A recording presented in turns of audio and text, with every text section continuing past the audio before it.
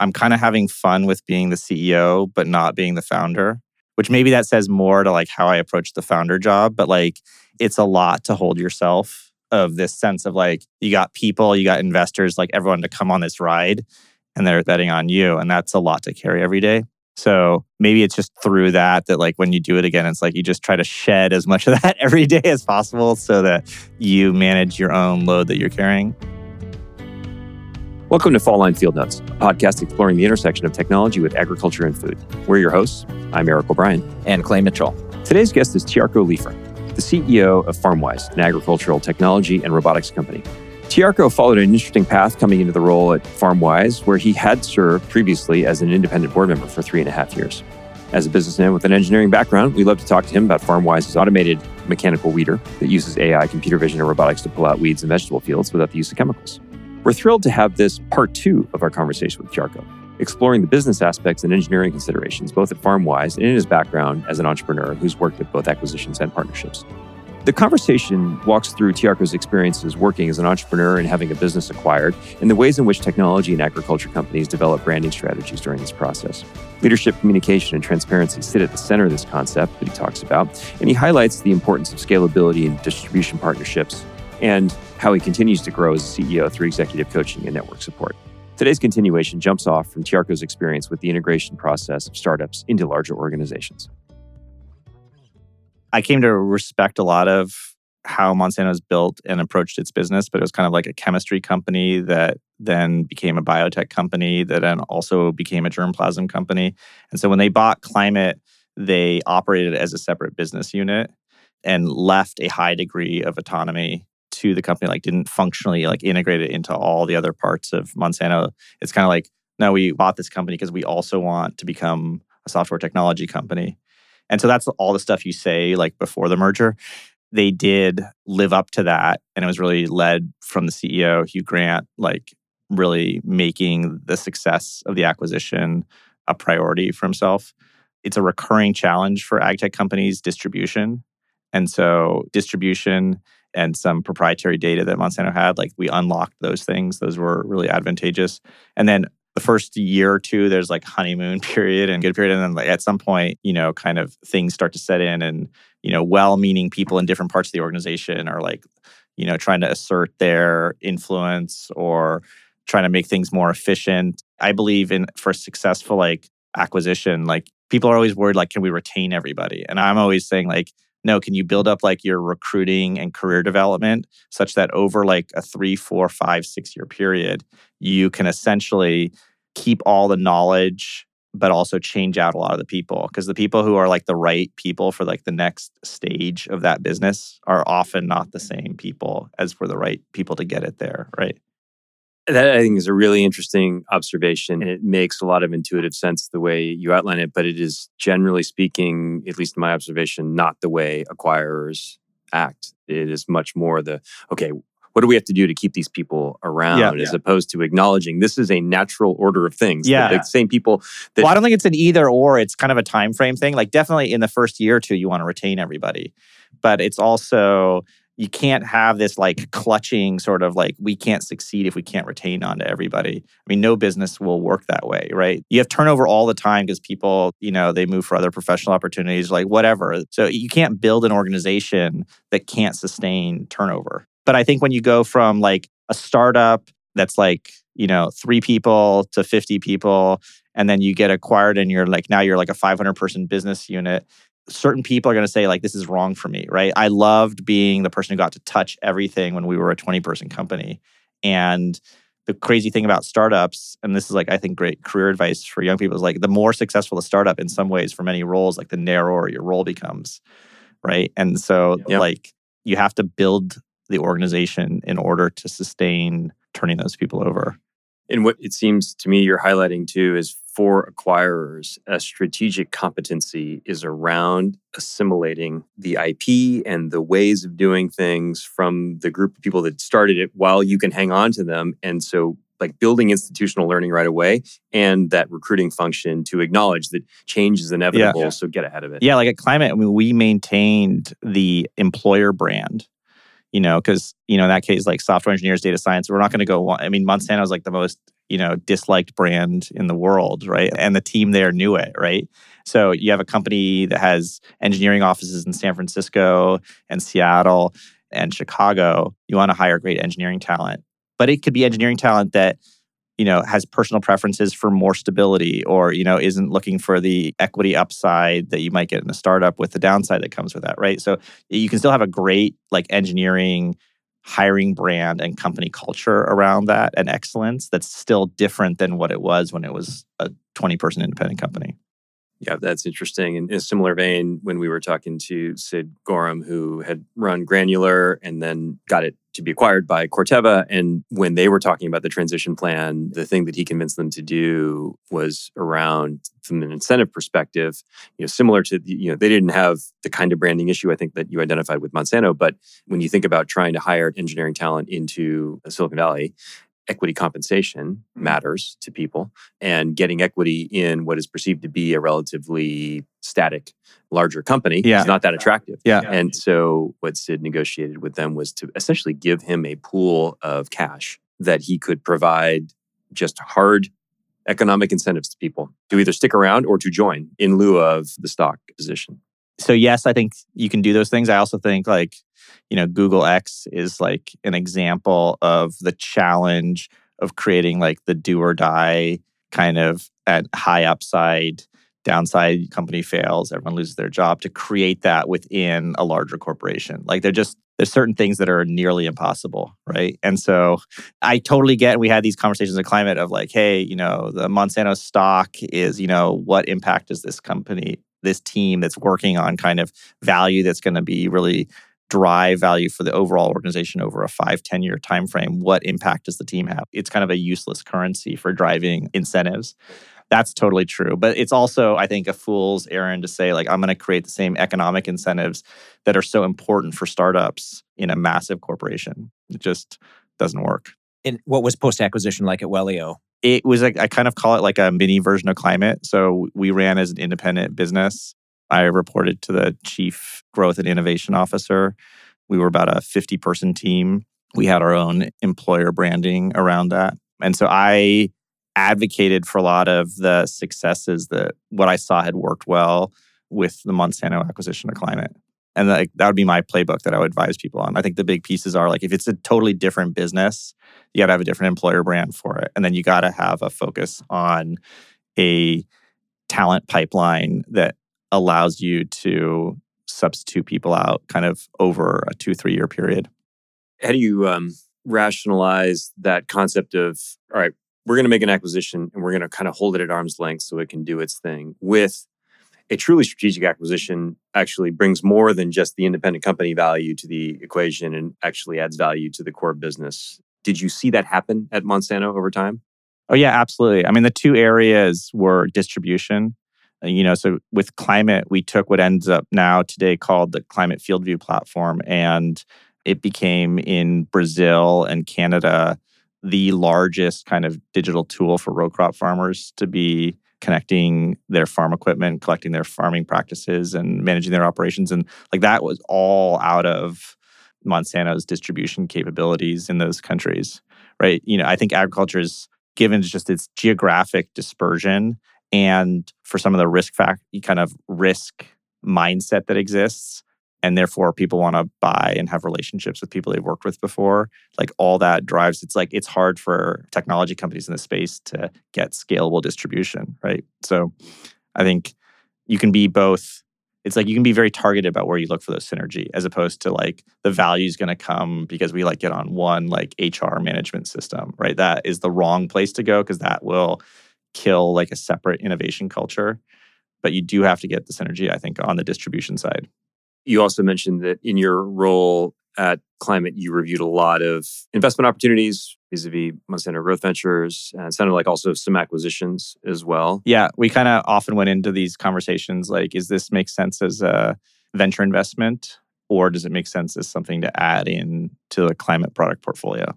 And Maybe for the aspiring entrepreneurs out there who see M&A as a potential exit, are there lessons learned from being on that side of the table that are useful for entrepreneurs to keep in mind about what are the criteria that a large strategic, or how do they consider deals, and what does the buy versus invest criteria look like? Yeah. Well, I guess a couple comments I'll make. I mean, one is I would always advise folks to be careful with corporate venture capital groups. It was always amazing to me how much more information would be shared with the corporate venture capital group than would be shared with other parts of the company. And I'm not saying any corporate venture capitalists are being like insincere with companies they talk to. I mean, they're there both to drive generally economic results in their investments, but also to drive strategic value for the company. I thought Monsanto was quite good at this. Like, you could have a venture investment conversation, you could have an M&A conversation, or you could have like an R&D partnership conversation, which is really kind of a biotech model that's much more common than it would be as a way to collaborate with software technology companies. But I just thought like it was very effective on their part to be able to have those different kinds of relationships with companies. I don't always know if the companies on the other side were as strategic about which kind of conversation it is that they were having or that they wanted to be having. They got sort of slotted as opposed to being an active participant in that slotting exercise. And do you think that the CEOs had more agency in that conversation than they perceived to drive it into a particular lane? I do, right? You can make very clear if that M&A is not something that you're interested in, right? I also think, you have to be quite thoughtful about why a strategic like corporate venture capital investment is the right thing for your business and not get into that by accident. So I guess it's mostly agency in the sense of like closing doors. I don't think you can make the major corporation do something that's not in their interest, no matter how good of convincing a salesperson you are. But yeah, oftentimes for companies, the agency comes mostly from like what you pass on. Declare that you're not going to do. Yeah. And in companies that may be struggling to raise capital, one of the classic moves is let's go talk to all the strategics that we're hoping are going to buy us now. And let's open with, we're looking for strategic investment, and then hope that evolves into an acquisition discussion. Did you see those plays trying to be run against you? And if so, like how transparent does that generally come across? Yeah, I don't know if I saw the exact play of like, we can't raise money. Let's try to like do a venture process, but actually have it be an M&A process. I thought that Monsanto acquiring Climate and then us having a corp dev capability within Climate that partnered with like Monsanto's corp dev group and venture group we did about close to a dozen add-on acquisitions of some as teams as small as like 3 or 4 people, others larger teams. You never could have had this like 20,000 person company buy a 5-person company. I mean, they bought companies before they bought Climate, but generally it just kind of evaporated within their R&D organization over the next year or two. So there was some kind of like clutch process where like we were kind of like the middle layer between this big company that now could acquire smaller companies. That's interesting. I think that, earlier stage companies should be quite wary about like trying to sell themselves, like push a sales process onto strategics. Right. Maybe shifting gears to just kind of leadership philosophy. And we alluded a little bit to culture early on, but as you stepped into the role at FarmWise, what are sort of top of list items for you in terms of priorities around culture creation? And then what, if any, processes or rituals do you have to try to enact that? Yeah, I have a cultural preference for a pretty high degree of transparency, both about what the goals are as well as like what the state of the business is and what I believe it needs to achieve. And therefore, I think what we all need to be focused on. And then, you got to repeat things like 10 times. So it's mostly about creating that clarity, sharing more information, and then creating the venues in which to share and discuss that. So I think sort of that shared purpose, and generally like startups start with like 1, 2, 3 founders, right? And it's like everything's held within them, right? And then like how do you go to having a real leadership team where like you bring people like inside the tent on all like the difficult decisions, like the good and the bad and the ugly of like what's going on in the company. I think that's an important transition that companies need to go through, where the circle is enlarged from just the founders. And so that's part of, I think, some change that I've brought to FarmWise is just trying to formalize what our leadership team is and broaden the scope of issues and topics that group is fully in the loop on. Because my goal with that is to drive a sense of just ownership and accountability to the whole company being successful. Can you give us any examples of particular mechanisms or processes that you put in place to try to cement that set of values and communications? I think it starts with being like open about the financial state of the company. So how much cash do we have? How much are we burning? What's our runway that we have?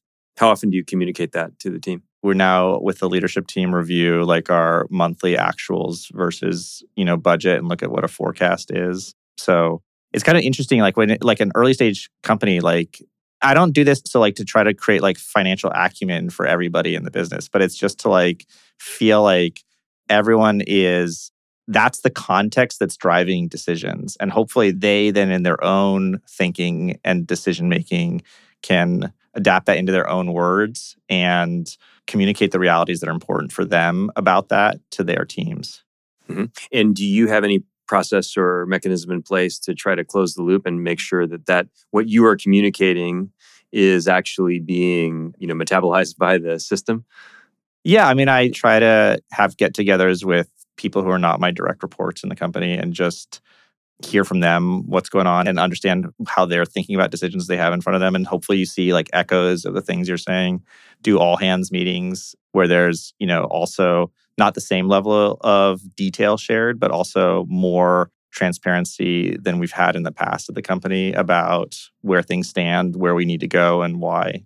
My daughter's a sophomore in college, and I've asked this question of a couple of other guests. If you were giving advice to kids of her generation, kind of late high school and into college right now, there's a tremendous amount of stress and anxiety around, well, I've got to study the thing that's going to get me the job. What advice would you give to kids of this generation about how they should spend their time in the learning environment and think about things from a professional long-term perspective?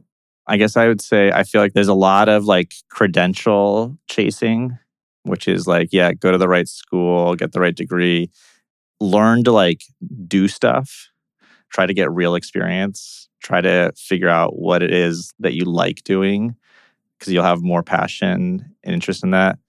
Very rarely do you hire someone, especially even for like an entry level role, like where like the degree is like the deciding factor. Yeah. I mean, it's hugely important, like, where you go to school in the degree, if like, what's easy for me to say that. But like, if you want to like start your career like Goldman Sachs or like McKinsey, like these things, but I did that, right? So it's like, maybe like I'm not the right person to ask because I like underappreciate the advantages that brings later on. But I think probably my own reflection on it is it was probably too much focus on those kinds of things or too much effort towards things which actually don't really matter. Yeah, they were more signaling than substance. I think we share some similarities in background in that regard. Tjarko, I remember when Seb and Thomas, the founders of FarmWise, first caught wind that you could be interested in the CEO position. They were just giddy with delight. The rest of the board got incredibly enthusiastic, which is all to say, I've never seen a CEO who had such high expectations. But yet you don't look at yourself as somebody who's got all the answers. I noticed, like you come to the board more with questions than maybe a less experienced CEO. You've got a coach. You really approach this in an open-minded way. I'm curious also if you have kind of a peer network who you go to for, growth and bouncing ideas off, benchmarking yourself. Yes, I do. I mean, I think I've had this interesting sort of reflection on this that like, I feel much less of my own ego wrapped up in FarmWise than I did in Wellio. I'm kind of having fun with being the CEO, but not being the founder, which maybe that says more to like how I approach the founder job. But like, it's a lot to hold yourself of this sense of like, you got people, you got investors, like everyone to come on this ride and they're betting on you. And that's a lot to carry every day. So maybe it's just through that like when you do it again, it's like you just try to shed as much of that every day as possible so that you manage your own load that you're carrying. Can you talk a little bit about the value that you get out of CEO coach? Clay and I both have executive coaches. We get tremendous value out of that, but I'm curious sort of how you see the benefit. Yeah, I think it's just somebody to talk to who can be a reality check on you. I mean, and it's often vocalizing something yourself that you only realize it like what you need to do or what you're thinking. And it's a safe environment for doing that. Michael Lewis, he had a recent podcast series on coaches. That was really good. I mean, you see this with like executive coaching and like how that's like, it's something that's like spreading to more areas of human performance because people just see like there's a lot of benefits to it, right? And I think it's probably appropriately shed like the stigma of like, oh, you're failing, so we need to like bring in a coach to like, no, like you're actually trying to perform at a high level. And so like that athletic parallel is super helpful. Exactly. I think we see that it's so easy to get caught in the automatic zone of doing what you think you need to do on a daily basis. And it's difficult to level up when you're as busy as I'm sure you are. And having someone helping to hold yourself to a higher set of standards and to look for ways to improve and make sure that the stuff that you're doing daily is mapping to where you said you wanted to go as a company. Well, I think that's the conclusion of the questions that we have and the time that we have right now. The hour has flown by. Yeah, thanks for having me. It was fun. Yeah, Tjarko, before we conclude, any other thoughts that you have for us or our audience of entrepreneurs and farmers out there? Clay, you had brought up like enthusiasm from the founders and for the board for me joining FarmWise full time. And it wasn't an easy decision personally, just because, I live in San Francisco. The company's headquartered in Santa Clara. Our customers are in Salinas. So I've always been someone who tried to avoid a commute. So it's like a big kind of lifestyle impact to sign up for. But I read this post about good quests and it really resonated for me. Like FarmWise is a good quest. I think a lot of ag tech things are good quests. Like the world will be positively impacted. And like I think like a thing like a business like FarmWise needs to and should be successful. It has all the ingredients to do it, and the world will be a better place. That's very rewarding for me to, in a small way, make a sacrifice, if you will, of like, a lifestyle impact of commuting to a job. But it's for something that I believe is worthwhile to be successful at. Appreciate you sharing that with us, Tjarko. Thanks for joining us today. Yeah, thank you for having me. Thanks very much. Thanks for joining us for another episode of Fall Line Field Notes. I'm Eric O'Brien. And Clay Mitchell. So we've just spoken with Tjarko Leifer, and in reflection, I think really enjoyable conversation with an experienced CEO who really provided a lot of insight, not only into the company that he's currently working with, but with companies that he's worked with in the past, including startups and large companies. I appreciate the perspective that he brings, having been through multiple exit opportunities and then being on the other side within the large company. I thought there were a number of insights that he brought that were unique in our discussions with other CEOs around how big companies think about their interactions with small companies and how small companies ought to think about their interactions with larger strategics. So that I think that hopefully adds some value to folks listening. When Tjarko comes to the board for questions, there's a real genuine interest in getting feedback and thinking strategically very deeply with the board. It's something I really appreciate about him. Well, thanks once again for joining us, Fall Line Field Notes. You can find us wherever you download your podcasts or come directly to our website at www.fall-line-capital.com.